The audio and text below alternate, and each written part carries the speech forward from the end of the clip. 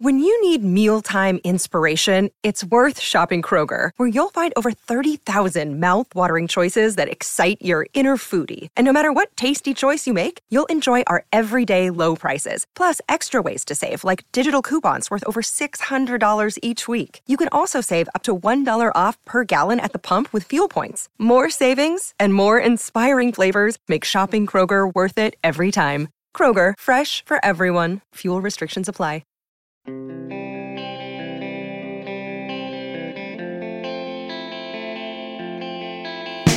Did you know that your favorite hockey team is 16-5-5 when Tristan Jarry is in net? That's a pretty healthy pace, I'd say.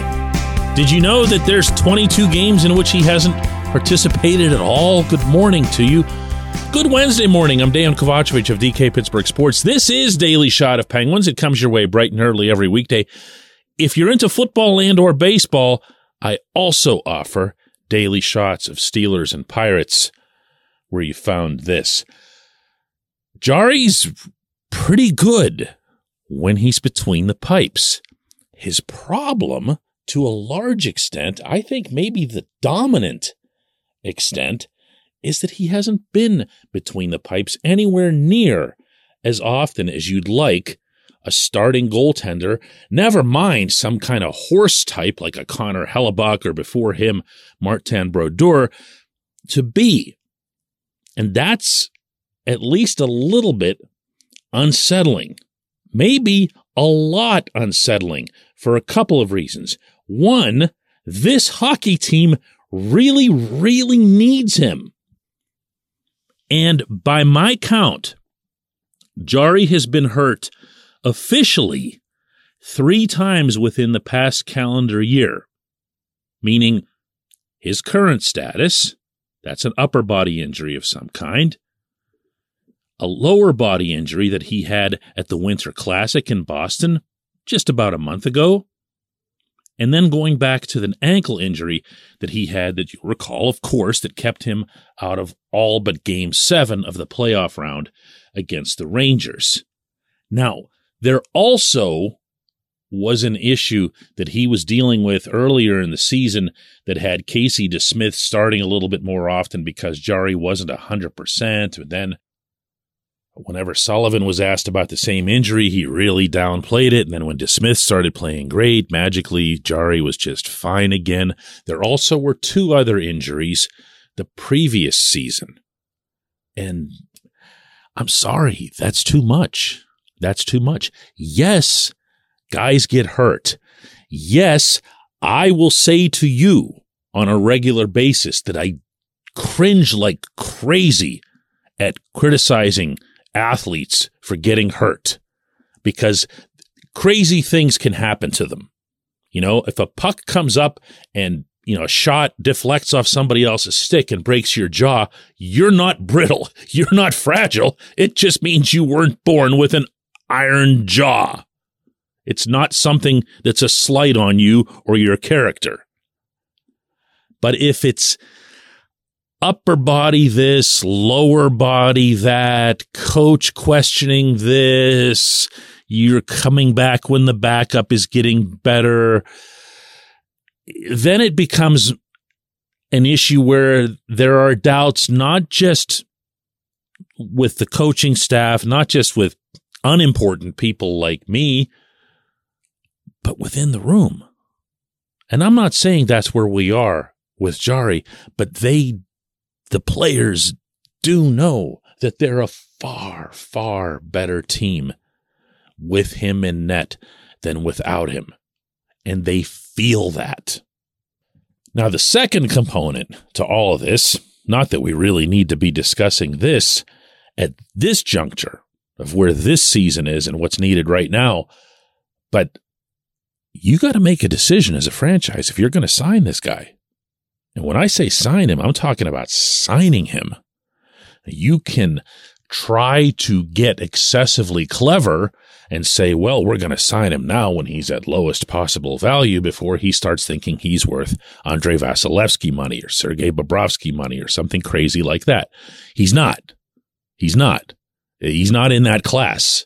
And one of the reasons, again, maybe the biggest reason he's not in that class, or at least in that conversation, is he doesn't stay on the rink. Do you know who votes for the Vezina Trophy? Did you know that that's not the writers and that's not any other media outfit of any kind? It's the general managers. It's the general managers. The writers vote on everything, by the way, except the Vezina and the Jack Adams Award, which is voted on by the broadcasters. But the Vezina goes to the GMs. The GMs don't overthink this stuff. You know why Hellebuck gets it in Winnipeg? Well, A, he's really good, but they just love the fact that he's always there.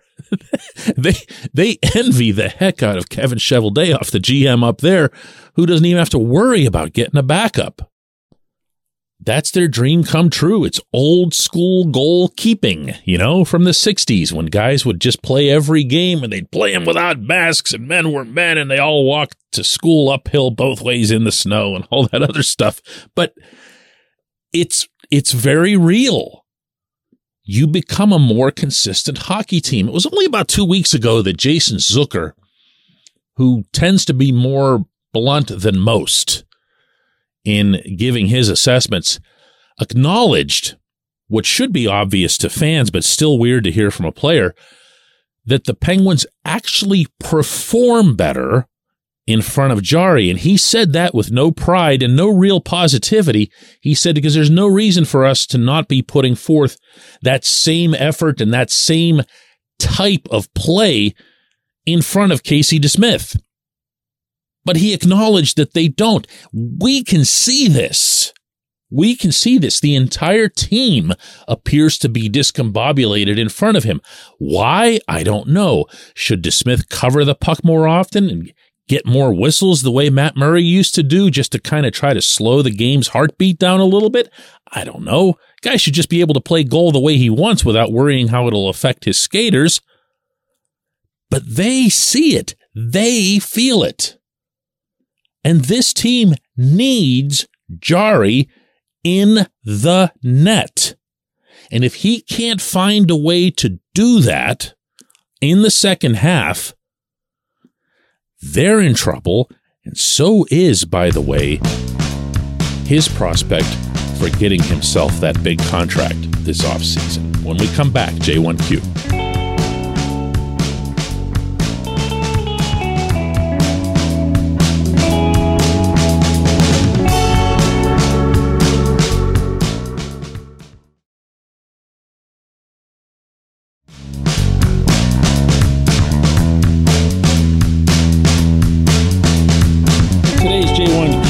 Actually, a fun little collection I came up with of 3 different entries that were sent this way in response to yesterday's rather feisty episode in which I challenged Mike Sullivan, Ron Hextall, and Brian Burke to find the courage, and I do mean courage, that's needed to make the moves that, quite frankly, are now needed. And the responses I got included from Dan, Truth Bomb again, DK, absolutely spot on. Sully needs to do his job and put the right personnel on the ice or be shown the door. He's not going to be shown the door, Dan, but your points stand. Crow says, unfortunately, Coach Sullivan won't do this. He did it when he first came up to coach the Penguins, and he hasn't really done it since. That's an interesting way of looking at it. I'll get back to that in a second. Drew says, I don't think Sully has the stones to healthy scratch Dumo or Carter. See, this is where it's not easy finding the right word. I used guts. You used stones. Others have used other terminology. I don't converse and communicate with Sullivan and think to myself, now here's someone who really lacks, the ability to say what he wants to somebody. I just don't see that. What I see instead is a coach who gets so caught up in the trust and the loyalty and the emotion in dealing with certain guys and just not being able to put them in the spot where they currently belong. That's different than Stones and Guts and all the other stuff that you and I are going back and forth about.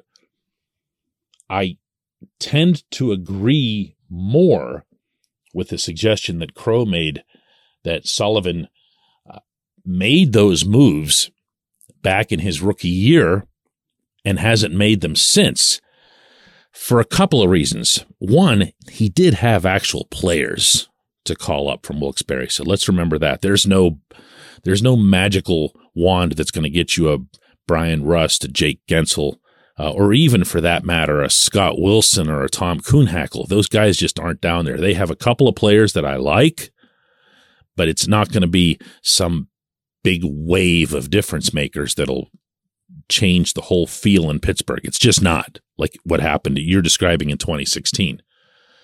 But I don't think Sullivan made those moves in 2016 because he had guts.